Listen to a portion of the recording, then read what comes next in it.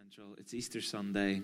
I realize that some of you may already have been in Expressions of Church over this weekend with friends and family. Maybe you've had the bank weekend or the bank holiday weekend off and you've already been at a church service today. This is a special time in the church calendar. We've been following a theme called Seasons, which unsurprisingly has been following the Christian seasons throughout all of this year. And we've been dipping in and out at various stages to do some of our own content, but by and large we've been following the seasons as they've fallen. And this season is now Easter, as I'm sure you're aware. And so today we're reading a slightly different reading than maybe we sometimes do on Easter Sunday. We're reading today from Colossians 3, verses 1 to 4. If you've got a Bible on you, either a paper Bible or one on your phone, why don't you pull it out? Otherwise, it will appear on the screen behind me. I'll read for you. Let's read God's word together. Since then, you have been raised with Christ. Set your hearts on things above, where Christ is, seated at the right hand of God. Set your minds on things above, not on earthly things. For you died, and your life is now hidden with Christ in God. When Christ, who is your life, appears, then you will appear with him in glory. And we thank God for his word as it still speaks to us today.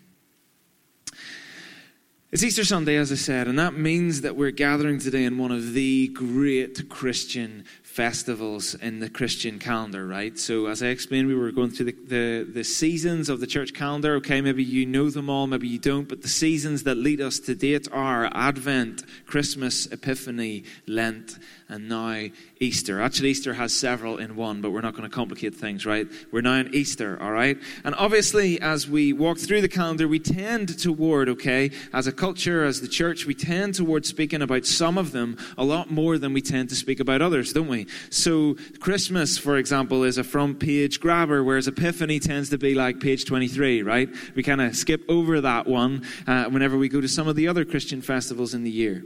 But Easter, right? Easter is probably our most celebrated. Easter is probably our most celebrated in the church, isn't it? I have an older friend, and he tells me, it's the only one they haven't polluted yet, is what he tells me whenever he talks about Easter, right? Christmas, they've even taken the Christ out of Christmas and all this sort of stuff. But when it comes to Easter, it's the one they haven't polluted yet, okay? The incredible story of how sin and death are shattered by the power of Jesus on the cross, and then just a few days later, he's raised to life again. This is hope. This is love. This is glory. This is the moment that the whole course of human history changes forever, right? That's what we believe when it comes to the Easter story. But this moment is also not without its challenges. Before I kind of lost my way in life and gave into the sweet embrace of Lycra and road cycling, I used to mountain bike, right? I used to mountain bike before that. I used to ride and race mountain bikes, and I used to love it, right? But I was out with some friends one night. We live quite close to the Cave Hill, and we used to ride our bikes in the Cave Hill all the time. And it was one of those evenings a bit like this. The kind of sun was shining, and we were having a great time. And then it rained, right? It was one of those little brief showers, like a cloud, that like phantom cloud that passes over bringing rain everywhere where it goes. It was like one of those ones. The cloud passed over, everywhere it got soaked, but it was still like hot, And so we were kind of doing laps. There was a race coming up. We were kind of pushing each other. What happens in mountain biking is you get into a train, and you cannot stop because someone is coming very fast behind you, right? So we're doing laps of a particular track in the Cave Hill. And at one point, I was the first person. There were two guys behind me, and it was getting faster and faster and faster as the evening went on. And I was coming down, it had just rained, it had been dry, and just as I came down, it wasn't the cleverest moment of my whole life. Essentially, I hit a tree at about 25 miles an hour, right? I kind of lost control on a tree root, kind of went sideways, went like wham, right into a tree. I kind of ended up going into it like in my side, like in about there. It was the worst winding I've ever had. Have you ever seen somebody get really winded and they're like, like that sort of thing? That's how I felt, right? So I'm like on the ground, really wheezing. I think I might die. I didn't die. I was then helped, did that like broken man thing. I'm fine, down the hill, right? All the way down to the car. And my brother, as it happened, took me to hospital. Thankfully, I arrived in hospital as a broken man, like blood in my wee, all that sort of stuff, that nasty stuff. Didn't feel particularly well. And after lots of x-rays and tests and all of that sort of stuff, the docs let me out that night as they told me that I hadn't broken anything, which was incredible. Really, I just had that really awful deep bruising. The sort that like sits on your belt. It like pulls, right? It was grim, right? I felt awful for days afterwards, right? But in my lower back, okay, things never really felt right again. It never really felt like my back. I kind of felt like I had somebody else's back attached to my back. It didn't feel the same. And it never has since then. Over the next couple of months, through seeing, first my GP, and then they sent me to the hospital, and then from the hospital I got sent to a specialist unit, and then from them to another unit, Eventually, somebody who really understood what was going on began to tell me what was happening with my back. And they explained at the time that what had happened was I'd received an impact somewhat akin to if you'd been in a road accident or something like that. And what had happened was the nerves in my back had been essentially mashed. Like the impact had been so hard in one area, it had mashed all the nerves, and they had become frayed. A bit like if you took a bit of string out of your pocket, put it on a table and whacked it with a hammer. It flattens out, and they're still sort of connected, but kind of disconnected, and it was smashed. And the bad news was that there was nothing really that they could do about it, and it was probably going to be like that forever. The result of that happening was I experienced two things in my lower back, okay, or down in the bottom of my back. Most of the time, I feel nothing. It's completely and utterly numb. Like you could poke something in my back and I wouldn't know that it had happened. And then at other times, strangely, out of nowhere, it's like I feel too much. Like my little sister one day came to ask me a question, poked me in the back with her finger, and I honestly thought she just stuck like a red hot knife in the middle of my back, right? She just came and said, Dave, and I was like, fell over. It was really sore. Sometimes I feel too much, but most of the time I just feel nothing. And I tell you this because I think sometimes we can come at this day, we can come at this part of the Christian story and feel a similar set of feelings. Like it's easy to come to the cross, the world's most recognizable symbol. And if we're not careful, sometimes just let it wash over us, can't we? We've seen it so many times. And on this particular weekend, your kind of Twitter feeds and stuff will be full about stuff around Easter. And you come at it and it can just wash over you. Oh, it's Easter again. And you don't really even stop to think about it. You can feel numb. Sometimes our relationship with God goes like that, doesn't it? Like we don't feel the way we did the day we gave our lives to Jesus. It's been a while since we felt anything at all. It's been a while since we might have heard his voice or felt him stir in our lives. Numb. But Easter can also feel like this sudden spike, like a short, sharp shock, can't it? Just enough to jolt us back, almost like a dopamine hit of Christianity, kind of just enough, a top up, just enough to jolt us back in to some semblance of a relationship with Jesus, enough to keep us going for a little while. Sometimes it's numb, and sometimes it's almost too much. Yet Paul, speaking to the church in Colossae, urges them to do something more than numbness, urges them to do something more than just a short, sharp shock, more than just a festival. He's calling them back to a relationship with the one whose cross we gather around today. He wants more than just a moment. He wants more than numbness. He wants a real, living relationship with the one whose cross we come before today. You see, from the start of the letter to the Colossians, Paul has been speaking into a people that have become syncretistic. Syncretistic means they've begun to absorb beliefs from the area they were in, philosophies and theories and kind of narratives that were going on in the culture at the time, right? They started to absorb those into their Christian faith. And then, they kind of bolted them on to what they thought they knew about Jesus, and it all became like a faith in and of itself, but it wasn't a Christian faith. They'd begun to adopt their own beliefs into their own faith, and it didn't look like a faith in Jesus. So what does Paul do? Well, the first thing he does, which we're not reading today, is in the first couple of chapters, he gives a really hugely impassioned, complete, strong account for Jesus, right? The very foundations of what it means to be a follower of Jesus. I mean, for example, right, just listen to these 5 verses in chapter 1, right? It says this, chapter 1, verse 15. The Son is the image of the invisible God, the firstborn over all creation. For in him all things were created, things in heaven and on earth, visible and invisible, whether thrones or powers or rulers or authorities. All things have been created through him and for him. He is before all things, and in him all things hold together. And he is the head of the body, the church. He's the beginning and the firstborn from among the dead, so that in everything he might have the supremacy. For God was pleased to have all his fullness dwell in him, and through him to reconcile to himself all things, whether things on earth or things in heaven, by making peace through his blood shed on the cross. Wow. It's one of those complete, big statements of faith, isn't it? It's incredible. I once went for prayer at the Healing on the Streets guys in Coleraine, and the guy who sat me down said, "Can you explain to me what's wrong with you?" And I said, "Oh, I have a sore knee." And he said, "Right, well, I'd love to pray for you." And he started, and he prayed kind of like that. He was like, "Jesus, the Son of God, you died, and then you rose again on the third day, and all things belong to you." And I went on and on and on. And at the end, I was like, well, that prayer is definitely getting answered, right? It was so complete, right? And in a way, Paul does exactly that. He's covering everything. It's an exposition of our faith. Why is he doing that? Well, Paul does it in a number of the epistles, and what he does is he constructs his arguments by writing to the various churches and making the case for what it means to believe in the faith that these mostly Gentile, outsider people, unschooled believers had found before teaching into what it means to live out that faith. In other words, he speaks into life with Jesus before life for Jesus. He's just spoken about what it means to live a life with Jesus before he tells them what it might mean to live for him. So Paul has just given the most stunning case for faith, and now in chapter 3 he turns to call the Colossian church to live for Jesus, live in the new life they've found, the raised life they've received. You know, we gather this Easter Sunday around a cross that really does mean hope. We gather around a cross that really does mean love, that really does change the course of human history forever. But if we're ever going to live as those changed by it, then Paul encourages us to take hold of a number of things. And we're just going to touch on them today. And the first is this. It's that resurrected life means living the dead life. Resurrected life means living the dead life. That's what he says.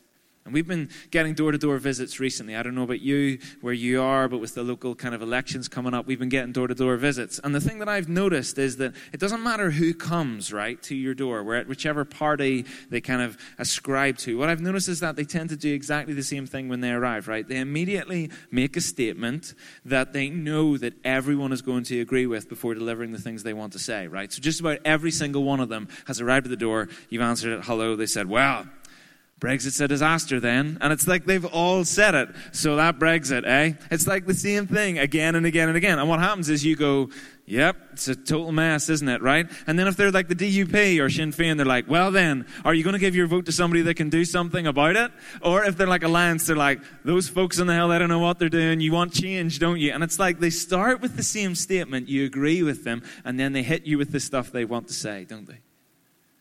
And Paul does something similar in Colossians chapter 3. He leads with a statement that he knows the church in Colossae can get on board with.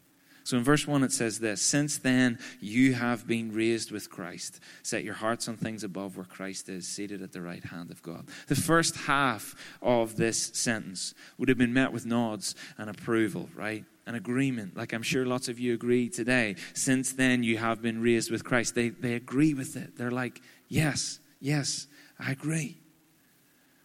We know that we're dead. We know that we're now raised to life. We know it. The challenge, however, is to walk it out in our lives beyond believing that it's just true, isn't it?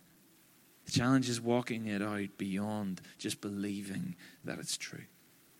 Shortly after Joy and I got married, we were leading worship in church one Sunday, and throughout the service I became aware of one guy who was in the congregation who I knew kind of wasn't normally someone who was particularly demonstrative when it came to worship, right? He was one of those like hands in pockets, never remove your hands from pockets type people. But what I noticed was in this particular Sunday, he was like massively demonstrative about worship, like he was going for it, right? He was really on board. And I'm like leading thinking, wow, something amazing must be happening in this guy's life. Like this is a huge change from how I normally see him on a Sunday. So it gets to the end of the service and we're like milling around at the front and this guy comes bombing it up to the front, right? And we're like just talking to some people and he butts in and he's like, I can't believe you're here. And I'm kind of looking at him going, yeah, we're here. And he goes on, he's like, I mean, it's just astonishing, right? Like I was there watching the whole time, just totally glued to what your hand was doing. And it's working perfectly. And I mean, it's just amazing. There's no problems at all. It's an actual miracle, right?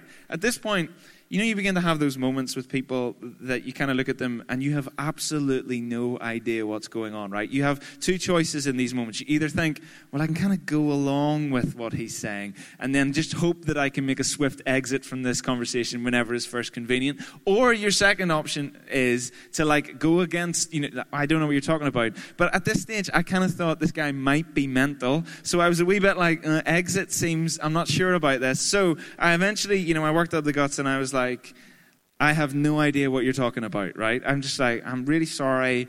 I don't know what you're talking about. And he looks at me and he says, I'm talking about your finger. And I'm like, right? Why would we be talking about my finger right now? And he's like, right. Okay. And he goes on to explain essentially that one of his friends plays football on a Tuesday night. I played football on a Tuesday night. And basically he heard from one of his friends that this guy, Dicko, that he heard about, had like a ball got kicked over the 3G pitches at the Valley. And a guy called Dicko had went over to get it. And as he was jumping over the fence, this guy, who was also newly married as we were, his wedding ring had got stuck under the part of the fence and it had pulled his finger off, right? And he's like, he's heard this as this guy Dicko, right? And he is like, he then goes on to explain, like, and he's like, I've just been praying all week that Jesus would save your finger, because like, I know you lead worship and you really need that finger. And and then I'm here today and you're like playing guitar and your hand is like perfect. And I'm like, Jesus, you have worked a miracle. It wasn't me. My finger has never been unattached from my body, right? And I'm like looking at him and he's like preaching the gospel to me about this miracle that's happened. And eventually, at this point, you're stuck with the same thing again. Do I either like own the miracle, in which case I'm like, the miracle guy, or are you like, you're crazy, it wasn't me, I'm really sorry. I basically have to be honest, and I'm like, listen, that wasn't me. Like, it must be some other guy called Dicko. But it felt like every time I tried to tell him it wasn't me, he'd like go, yeah. And then he'd go, but it's amazing, isn't it? And I'm like, no, it didn't happen. And he's like, yeah, it's really funny. But it's amazing your fingers work. And this like went on and on until I just had to leave. I was like, oh, well, nice to see you. And he's like still on cloud nine for about like 2 weeks. He might still be on cloud nine now. I don't know. Anyway, the problem is, right, sometimes it's easier to believe the story than the truth, isn't it? There's times in life when it's easier to believe the story than it is to believe the truth. And if we're not careful, our lives so easily fall into patterns that believe the story that we tell ourselves.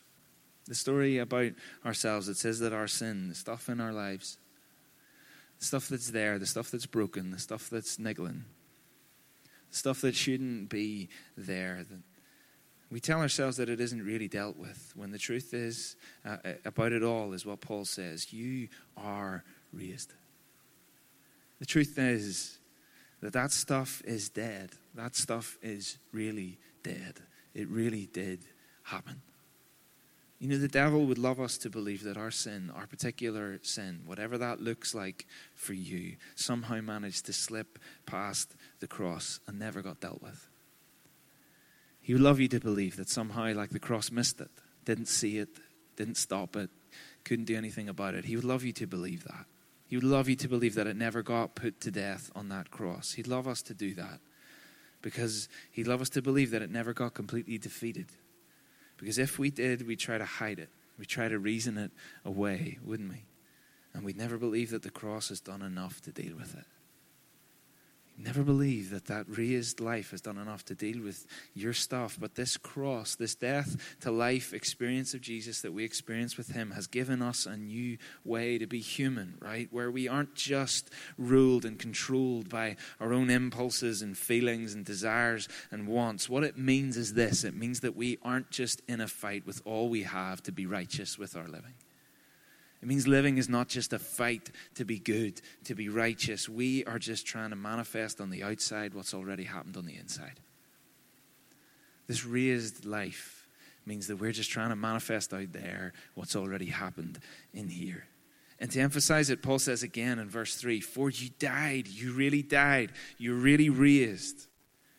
And the challenge is to let it go from your head understanding to manifesting it with your life. Paul is challenging them to say, it really happened, now live it out. Live it out.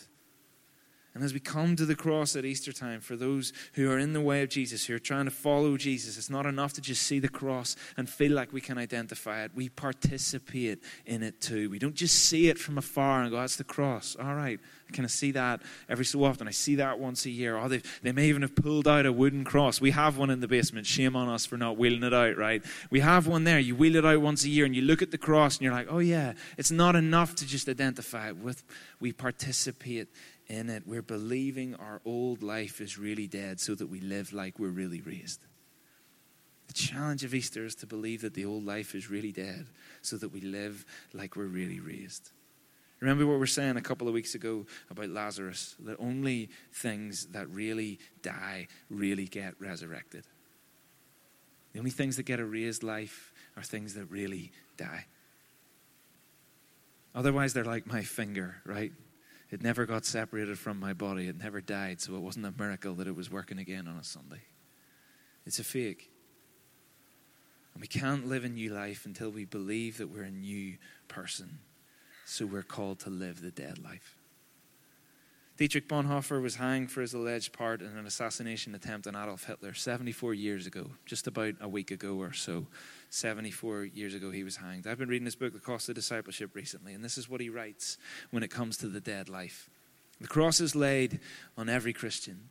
The first Christ suffering, which every man must experience, is the call to abandon the attachments of this world. It is that dying of the old man which is the result of his encounter with Christ. As we embark upon discipleship, we surrender ourselves to Christ in union with his death. We give over our lives to death. Thus it begins. The cross is not the terrible end to an otherwise God-fearing and happy life, but it meets us at the beginning of our communion with Christ. When Christ calls a man, he bids him come and die. It may be a death like that of the first disciples who had to leave home and work to follow him, or it may be a death like Luther's who had to leave the monastery to go out into the world, but it is the same death every time. Death in Jesus Christ, the death of the old man at his call. When Christ calls a man, he calls him to come and die. And we gather today on Resurrection Day as a people longing to live a life raised with him. He is risen. He is risen is the thing that will be sung and said and tweeted out countless times on this Resurrection Sunday, up and down this country and all over the world. But if we are to believe that we are risen, then we need to live the dead life. If we're going to believe that we're risen and live like we're risen, then first we need to live the dead life. And Paul says that we lead it by doing two things. He says that we lead it in how we seek and in how we set. He says how we live this dead life is worked out in how we seek and how we set. In September, the internet lit up because this guy, this magnificent specimen of a man, Mark Wahlberg, right? He posted his daily routine onto Instagram, right? I mean, just take this all in, guys. I mean, particular highlights are half an hour of golf between 7:30 and 8. I mean, what even is that, right? Mental. Cryo chamber recovery straight away. Snack. I mean, family time and with meeting and work calls for 2 hours between 11 and 1. Like, what planet does he live on? And he goes to bed at 7:30, right? Completely and utterly crazy. He also, by the way, in case you missed it, he has a shower that lasts for an hour and a half. Did you see that? 6 to 7:30, a shower. I mean, he's making out like he's busy, but whenever I have a shower for an hour and a half, I'm not busy, right? That's the truth. And listen to this, it gets better. This is what he says about his meals. I start out with stale oats, blueberries, and peanut butter for breakfast, he said. Then I have a protein shake, 3 turkey burgers, 5 pieces of sweet potato at about 5:30 in the morning. 3 turkey burgers at 5:30 in the morning. Anyway, at 8 o'clock, I have 10 turkey meatballs. At 10:30, I have a grilled chicken salad with 2 hard-boiled eggs, olives, avocado, cucumber, tomato, and lettuce. Then, at 1 o'clock, I have a New York steak with green peppers. At 3:30, I have a grilled chicken with bok choy. At 5:36, I have a beautiful piece of halibut or cod or a sea bass with some vegetables, maybe some sauté potatoes and bok choy. And I have a lot of aqua hydrate during the day. That's it. I mean, is aqua hydrate water? What is wrong with this guy? But he's like, easy, that's it, right? That's not it. It's mental, right? And the internet went mad. There was lots of parodies. You can kind of look them up and read them for yourselves. But when he was interviewed later, he reasoned it away by saying, I was training for my newest film, Mile 22. And as crazy as, let's be honest, nobody believed him about his routine anyway, right? But as crazy as it sounded, he was just trying to get in shape so his lifestyle reflected who he was trying to become. This is Mark Wahlberg's attempt to make his lifestyle reflect who he is trying to become. And Paul says exactly the same thing in this passage today, this time from the Message, verses 1 and 2. So if you're serious about living this new resurrection life with Christ, act like it. Pursue the things over which Christ presides. Don't shuffle along, eyes to the ground, absorbed with the things right in front of you. Look up and be alert to what's going on around Christ. That's where the action is. See things from his perspective. You really died. You're really raised with him. Therefore, seek Jesus' way in your life and set your minds on him. The NIV uses this phrase, set your hearts, which is probably better translated as to seek, or as the Message says it, pursue. And this pursuit is about living a life of new priorities, right? It's about new priorities. As I was getting ready to leave uni with my 2-1, I was absolutely sure that what I was doing next with my life was that I was going to make lots of money. Now, I was very confident about this as I left. I'm thinking, I'm going to do all right with my life. I'm reasonably confident. I have my 2-1. I'm going to be all right? That's what I thought I was going to be doing with my life. But you know what? As I began to hear God's call in my life and began to shift my priorities, I found over time that died in me. It just died. It just went away.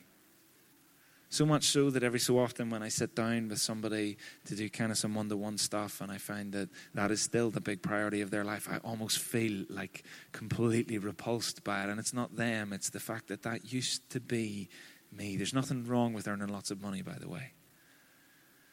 But I knew that wasn't for me. And so I shifted my priorities. And what I found was it died. It died. And I don't want to do that anymore. I've got somewhere else to be, some new priority, something else to do with my life. Something else came to life when something died. And this only happens when we shift our priorities, right? This is about getting to know this God whom we follow. And we do that by beginning to orientate our lives around the way that he calls us to live, right? We get to know somebody better when we orientate our lives around them. Imagine that. I mean, I found that out when I got married. Lots of people do. You think, oh, when we just get married and, we move in together, it's going to be so much easier. We're going to be around each other all the time. And then you realize, like, oh my goodness, we are so different. And you start to have to figure out that you got to orientate your life around the other person if you really want to get to know them. And your Christian faith is exactly the same thing. You begin to orientate your life around the Jesus you're trying to follow. Our center of gravity is not religion or rites or rituals. It's not our past or very often the things that we want or the things that feel good. Neither is this some kind of mystical, weird, ethereal thing. Our center of gravity is Jesus. And true freedom is found in submission to his way, not mine. True freedom is found when we seek his way, not mine. Therefore, since we are surrounded by such a great cloud of witnesses, let us throw off everything that hinders and the sin that so easily entangles, and let us run with perseverance the race marked out for us, fixing our eyes on Jesus, the pioneer and perfecter of our faith, is what it says in Hebrews. This is about running my own race his way.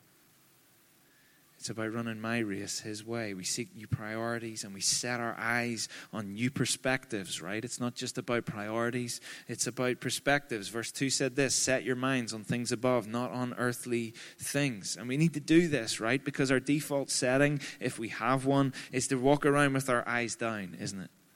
Our default setting is to walk around with our eyes down in our own stuff, whatever that is, jobs, relationships, friends, stuff, whatever it is. We walk around with our eyes down, obsessed with the life that we think we need. Or else we try to make our way through life thinking that if we only understood ourselves better, then we'd be happy. Wellness, psychology, Myers-Briggs, Enneagram, all that sort of stuff. It's all good stuff. But the truth is, if our default setting is to live our lives purely by looking at our own compass, we're not going to get anywhere, are we? It's not going to satisfy us either, because we need a new perspective in our lives. And Easter means we can have one when we learn to look up. Easter means we can learn to have a new perspective as we learn to look up. It turns out that the ground we stand on is most secure when our gaze is up, not when our eyes are down, when our eyes are up. Jesus is not the God we expect. Sure, he's not. Very often in life we find out that the God that we follow, the relationship that we're trying to work with Jesus, that we're trying to invest in, that we're trying to learn, that we're trying to grow in, it turns out Jesus is not the God that we expect. But he is the one that we need. Jonathan Merritt, writing in Christianity Today, reflecting on Palm Sunday, which was last Sunday, right? This is what he writes. The Palm Sunday story displays the transition from expectation to disappointment in Technicolor. The triumph becomes a trial, and the trial becomes an execution. Jesus entered the city on a donkey, but we know he will leave in a body bag. This is not just a fun parade. Jesus is walking down death row. Here we have a picture of what happens to a group of very religious people when they feel disappointed by God. At the start, the crowds embrace Jesus with dopamine levels soaring and shouts of, "Save us now." And as soon as Jesus turns out to be something other than the Savior they expect, their hosannas morph into "Crucify him." Jesus is a king, but he's not the kind they wanted.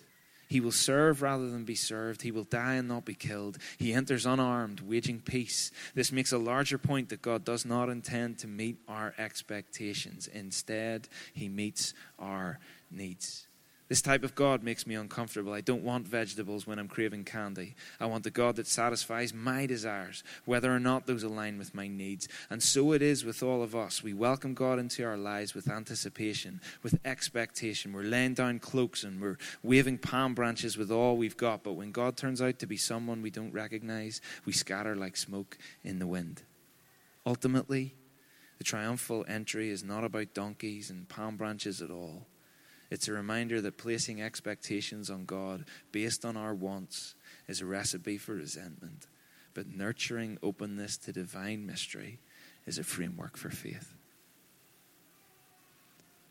When we go after a relationship with God based on the stuff we want, we will only ever find ourselves disappointed. This is about the priorities we seek and the perspectives we set. We live the raised life by pursuing the dead life.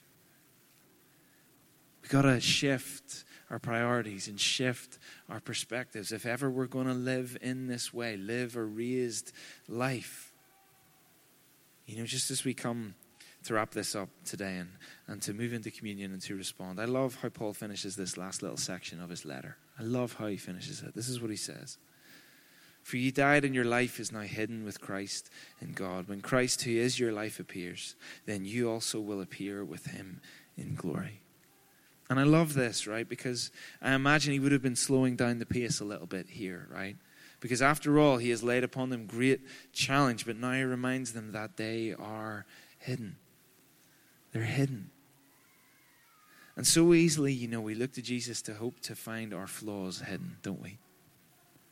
We look to Jesus to try and see if he'll hide the worst bits about ourselves, our failures hidden, the bits we don't like, the parts of our lives we're most ashamed of and we wish would just go away. We look to Jesus to hide those bits. But Jesus doesn't hide us in part. He hides us in full. He paid for us in full, and now he hides us in full, enveloped completely by Jesus and what he did on that cross. So I get to be a couple of things when I'm hidden. I get to be safe, hidden, safe in the truth that all of my past, all of me, is taken on by Jesus. Safe in the truth that my life is now in the only pair of hands who can truly lead, truly transform, and truly hold me. I get to be hidden, safe.